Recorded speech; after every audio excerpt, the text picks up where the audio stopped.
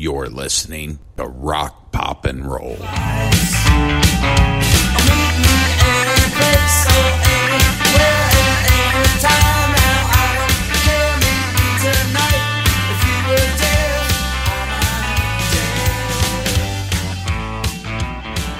Rock, pop, and roll. The rock and roll of Minneapolis and Minnesota. The country rock. The punk rock of Minneapolis. It's part two of Rock, Pop, and Roll as we're looking at the sound of Minneapolis. A small town can become known for a musical signature sound, right? It's called the Bakersfield Sound or the Muscle Shoals Sound. Sounds and bands and vibes tied to big cities like Zydeco drums and the street sounds of New Orleans, the funk and the gloss of Motown sound of Detroit, the mix of garage rock into new wave that was Boston. And like the swampy soul of Memphis, the sound of 90s grunge and alternative rock in Seattle, and the 60s and 70s groove and soul of Philadelphia. Dave Grohl made a documentary travel series. It was called Sonic Highways in 2014. 8 episodes explored the musical history of a different American city each week. The Foo Fighters then wrote and recorded a new song in that city, wherever they were. And the best of times, best of tunes, they were kinda taking the roots of the music of that city and infusing it into their own sounds. So, why Minneapolis? What is it? That's what I want to understand. It's a couple of things. In episode 1, we looked at Prince, and now it's rock and roll, and how did those two mix? This is Rock, Pop, and Roll.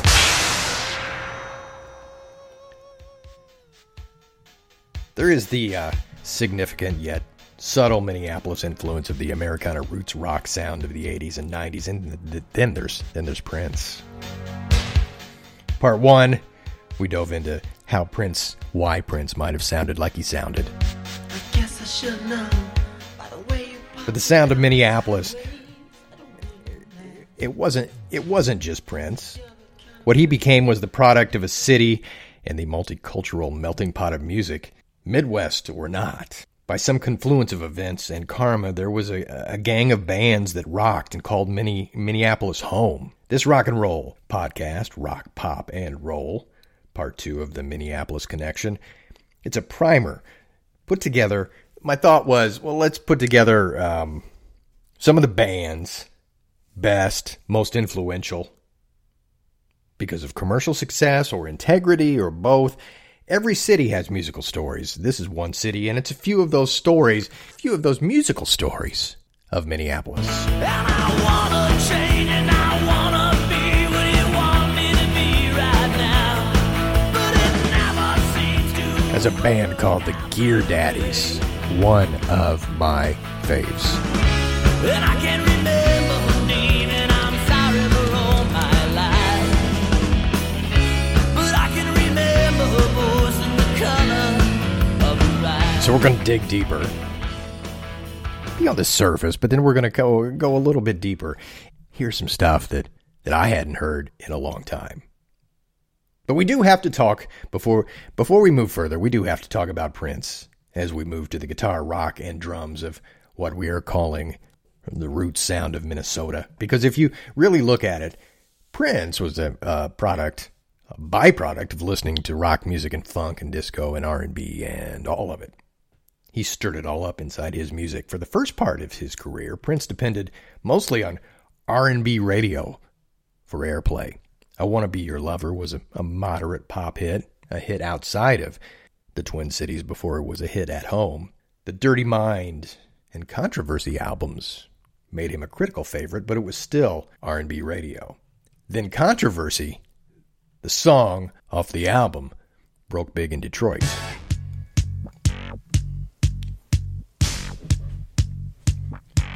Detroit would be Prince's hideout, his radio hideout, breaking him citywide before any place else.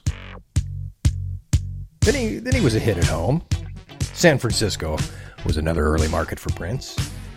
And then in 1983, Little Red Corvette was an important part in making top 40 and rock radio at least consider, if not play, black artists and their music. Michael Jackson, he gets a lot of credit, especially with the Billie Jean and the Beat It video and MTV. But I say Prince, with his deeper funk, groove, and sex, was the true tipping point for a lot of radio stations.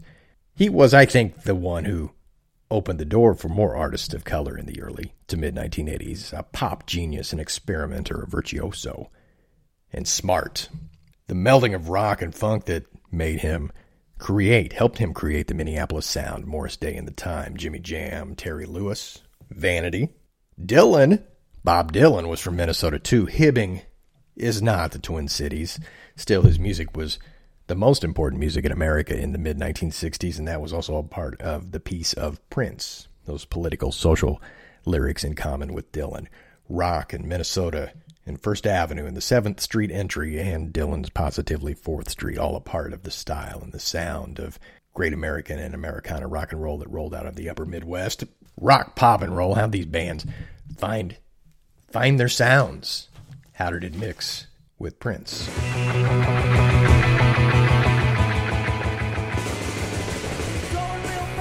There's a record store owner by the name of Peter Jesperson, a recording engineer by the name of Paul Stark, and a writer for the St. Paul Pioneer Press, Charlie Hallman.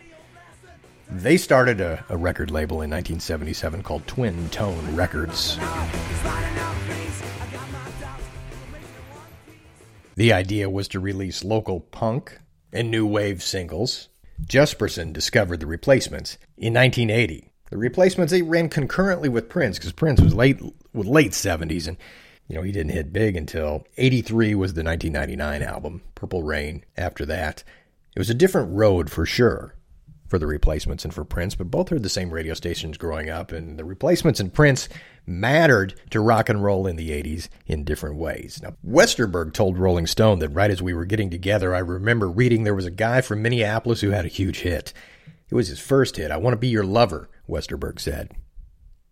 But it wasn't played here. Westerberg said he must have been about 19 at the time. He said, I bought the record and I loved it. It was like everything that we were not doing. Melodies slick and simple and perfect. We were full of the punk stuff at the time. It sort of put us in perspective, like, okay, we'll go as far as we can with our limited talent, but this is the real deal. This guy is the real shit. Prince was Lynn drums, keyboards, funk, and dance, and rock and roll all stirred together. The Replacements, what they do, well, they faked indifference. Probably cared way more than only they would admit to. And they did it through a haze of average, sometimes horrible shows with bursts of occasional shining diamonds in there of a live performance appearing to remind everyone why they did matter. Lyrics and attitude and a skittering, punkish throwback rock and roll sound, usually loud and usually drunk. So here's where we start. The bus boards in Minneapolis and takes the ride through the bands that evoked Springsteen, nodded to Uncle Tupelo, played with pop and roots rock abandon. Bands that sounded like they really wanted to matter. Sounded like they'd been listening to Minneapolis music.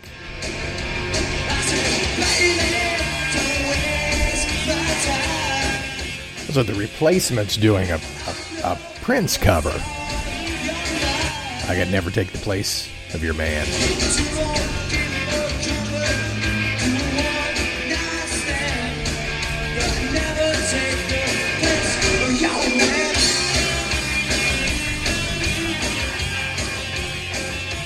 The nod to Prince.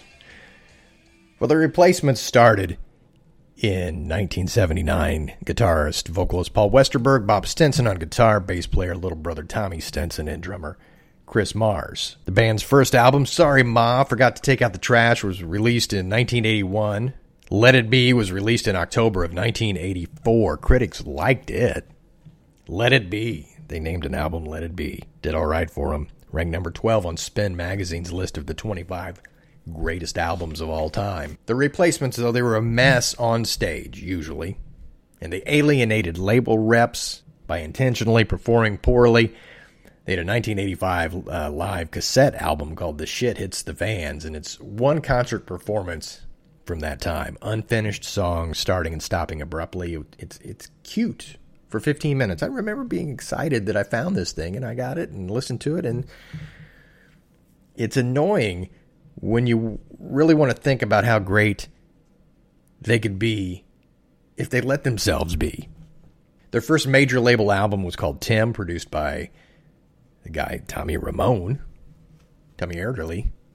on Sire Records in 85. There's the infamous Saturday Night Live story. Have you heard that one? January 1986, the Replacements got a last-minute request to appear as musical guests on SNL.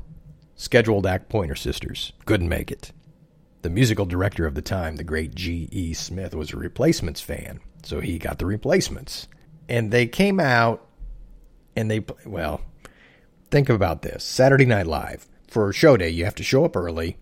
As a band, you run through your performance at least 2 times so the cameras can block, so they know where you're going, who's going to be singing, who's going to be playing the solos, what cameras is going to shoot what musician. So in the afternoon, the story goes, G.E. Smith I saw this video on YouTube talking about this night. Band was fine in the afternoon, but by the time they got to dress rehearsal and then the show time, it's 11:30. They're playing at 12:10, whenever Eastern time. The bands played their first song. So they performed Kiss Me on the Bus drunk. They had a off-balance, off-kilter Bastards of the Young that they played. According to Smith, Bob Stinson, the guitar player, tripped in the hallway, fell over his guitar, and broke it as he was headed to the stage. So Smith had to scramble to find a guitar to loan him. Found one of the house band's instruments. It was a disaster, but it was also the Replacements that their fans would probably cheer for and expect.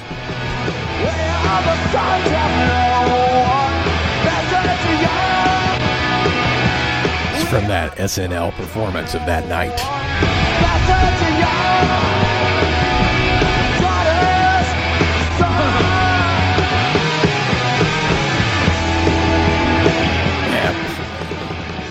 And probably unexpected to a lot of people tuning in. The Replacements. Were they famous enough to be known by enough people to think, I get it?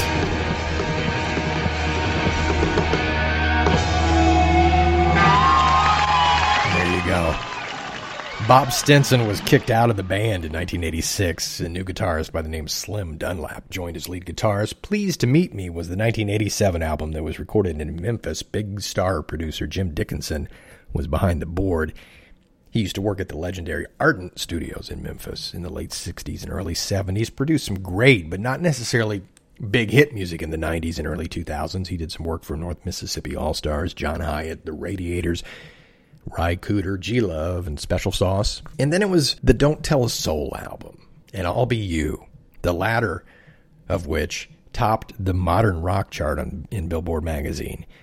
That was the album and the tour and the push where the Replacements, this was the thought. This is what I thought as a guy in radio back at the time. Replacements had always been a little sloppy for me. This was seemingly the record that was going to make them a little more mainstream, or at least be able to have a job and a life where they're not traveling in vans. So they had a tour opening slot for Tom Petty and the Heartbreakers and Disastrous. So there was a box set. Don't Tell a Soul was the album in 89. I'll Be You was the single. There's a box set that came out in 2019, and it's that album, Don't Tell a Soul, reimagined. What if, instead of making a grab at being radio-friendly with their kind of rock, what if it would have been mixed or recorded differently? Is that really their best material and performance for that record, but it was just hidden by shine? That was kind of the question. There were essentially 2 recording sessions, each with a different producer. Tony Berg was at the board for the first session that they shelved until this box set where it's heard. And then Matt Wallace produced the sessions for the album as it would be heard. Now, he didn't mix it, he produced it. Now, that's key to know.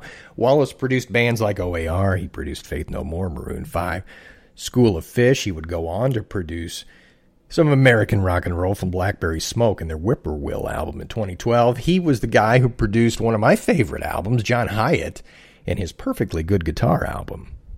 Wallace was always, for my money, good at getting like a separate and distinct and a clean guitar sound. It was radio pop rock, really, that he made with enough of a jagged and loud edge to sound rough and tumble for something that clean. So that was a skill he had. His work with the Replacements on that album is really good. It was the final card, though, that tumbled the house for the Replacement fans who loved and allowed the punk kids to become alternative darlings. It led to this, straight up, as Replacement fans saw it, a grab at stardom. Is that true or right or what? I don't know. I'll Be You went to number 51. The only Hot 100 appearance for the Replacements. It was number 1 on modern rock radio, number 1 on the rock charts. This Dead Man's Pop is intriguing because it includes a new mix and sequence of that Don't Tell a Soul album, inspired by the one who produced it, Matt Wallace. The mix he made just before the record was turned over to another mixer. Westerberg said, "It sounded good until the label brought in people to mix it and make it sound like everything else on the radio." So I didn't hate it at the time. I thought I'll Be You was a great piece of radio rock and roll candy, slagged by bands and critics who screamed sell out into the night. But the mix used in this Dead Man's Pop, Wallace had thrown down years before it was discovered in ex-guitarist Slim Dunlap's house. The same performance as the original album, different mix. On Spotify, the Berg sessions, recorded in Bearsville, New York, can be heard. Though they're bashed online in reviews, they sound, to me, a whole lot like a vibe that would be thrown at you by somebody like Wilco. So there's 3 versions of that album. The Bearsville version. I'm waiting for the day to came. But if it's just a game, then I'll break down just in case. Oh yeah. Just a slower, lazier. But by uncovering and presenting all the material from those sessions in remixed, original, and reimagined forms, it goes a long way for me to help rehabilitate that image that the Replacements were bad and sloppy and drunk and too ripped to record and really care. The box set shows a band that probably threw away their chances at big rock and roll success in the big tent through years of crass actions and don't give a shit efforts that disguised a band that really did care. I wanted to go back and play for you the 2 versions, the released version of I'll Be You, and then the similar piece of music in the Matt Wallace mix, to let you see if you can hear the difference. So this was the original release, the I'll Be You single. And if it's just a game, then I'll break down just in case. Hurry up, we're running in our last race. So that's what was released as a single, and here is the Matt Wallace mix. And if it's just a game, then I'll break down just in case. Hurry up, we're running in our last race. Will I laugh? Half the way to Tokyo. For me, the guitars are more distinct, cleaner, clearer, and not as much of the reverb or the echo on the original Matt Wallace mix. I like it. It's a little dirtier, but still sounds good. The final album that Westerberg and the band recorded was mostly with session musicians. He was persuaded to release it as a Replacements album, All Shook Down. The debut single went to number 1 on the modern rock radio chart.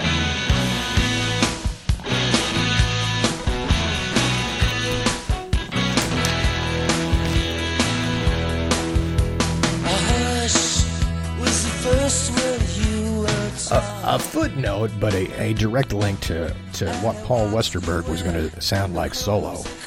over the next decade or so. It brought you down to watch the merry-go-round. Replacements played their first show in 22 years at Riot Fest in Toronto back in 2013. Tommy Stinson and Paul Westerberg together. Dunlap has passed away. Bob Stinson has passed away. Chris Mars was replaced as the drummer in 1990. Westerberg said his first recollection of seeing Prince, he saw Prince, a dress rehearsal for one of his early tours. Paul said he was standing next to other musicians. He said a couple of other guys that were up-and-comers and thought they were hot shit, he said. They were watching Prince. Westerberg said one guy turned to him and said, "I'm embarrassed to be alive." Prince was so good. It was like Westerberg remembers saying, "What are we doing? This guy's like on a different planet than we are." Showmanship, one of the guys said. It was rock and roll. It was fun. It was great. They knew. Paul Westerberg knew. Look at the Replacements' late career work. It's not sloppy. It's raw. It's a bit off balance. Not straight, slick, and poppy, but what the back half of the 1980s worked for the Replacements, and especially around Don't Tell a Soul and the great re-release of all that music on that box set, shows that they turned into a band of musicians who got it. This is rock, pop, and roll. The sound of guitar, rock and roll, and pop, too, in Minneapolis in the 1980s. There are Minneapolis bands that we dive into. A few that you know, some you might be acquainted with, and if you're a fan of Americana, you've heard them and maybe know more than I do. That's cool.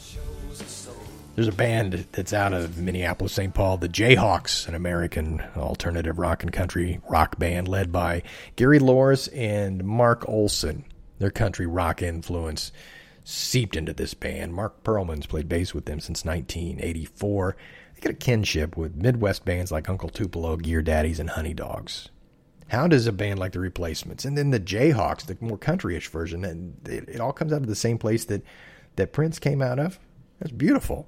Their first album, The Jayhawks, was released on a small independent label back in 86. Twin Tone Records decided to issue the demos of the group in 89. In 92, the Jayhawks had their first major label release. It was called Hollywood Town Hall. It only got up to 192 on the charts. I would have thought higher. I would have. More influential than that. It was on the modern rock charts. It crawled up to number 20. I heard it a lot. I think I want to say I heard it on WTTS a lot, the radio station out of Bloomington, Indianapolis, in our area. That song that was more of a hit, I thought, than it really was.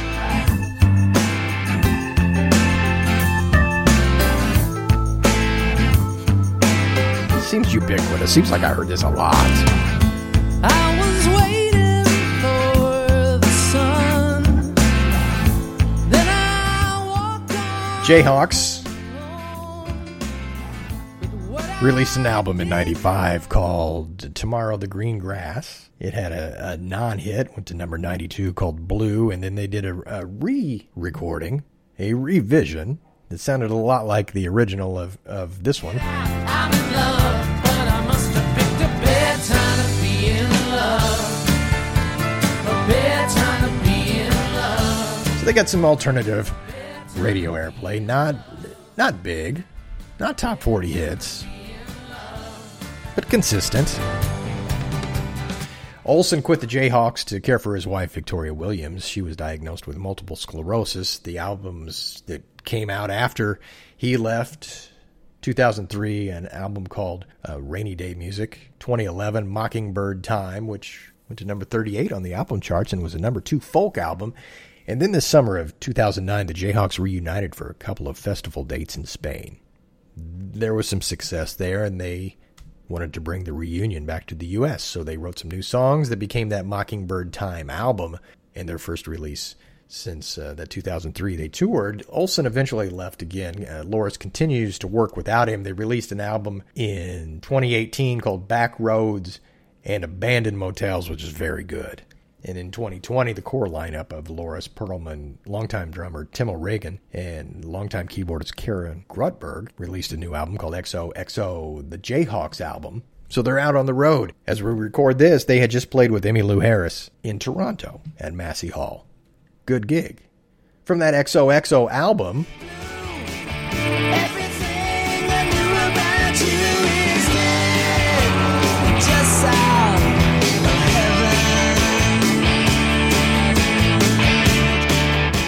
still turn the guitars up just a bit. I like that. And then there was one that they had released on the Backroads and Abandoned Motels album.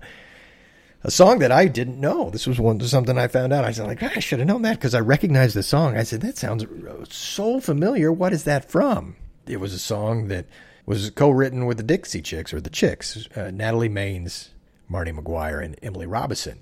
From their great Taking the Long Way album. This is one that was Jayhawks co-written. Hoping no one else will find what lies beneath it all. Think I hide it all so well. Stepping out, everyone can see my face. It's a beautiful song. All the things I can't erase. Jayhawks, beautiful band. Made great music. Still make great music. And we got so much. We're out of time. There's going to be a part 3. So this, I got a last fact and a last song for you. So hang on for that. Part 3, I'll drop it quickly. So it'll be a week after this part 2. It can be found on Apple Podcasts and Stitcher and Spotify and iHeart and everywhere you find your podcasts. We won't make you wait a month. We'll drop it. Part 3 quickly. And look at the back half, including a band that sold more records than any of the bands that we're going to talk about, that had been banging around since 1981. Hang on for that, part 3. I'm Rob. This is Rock, Pop, and Roll. One last fact, one last song. Don't forget you can find all the episodes, rockpopandroll.com. That's the best place to go. Just that's the clearinghouse. It's the warehouse of all the information.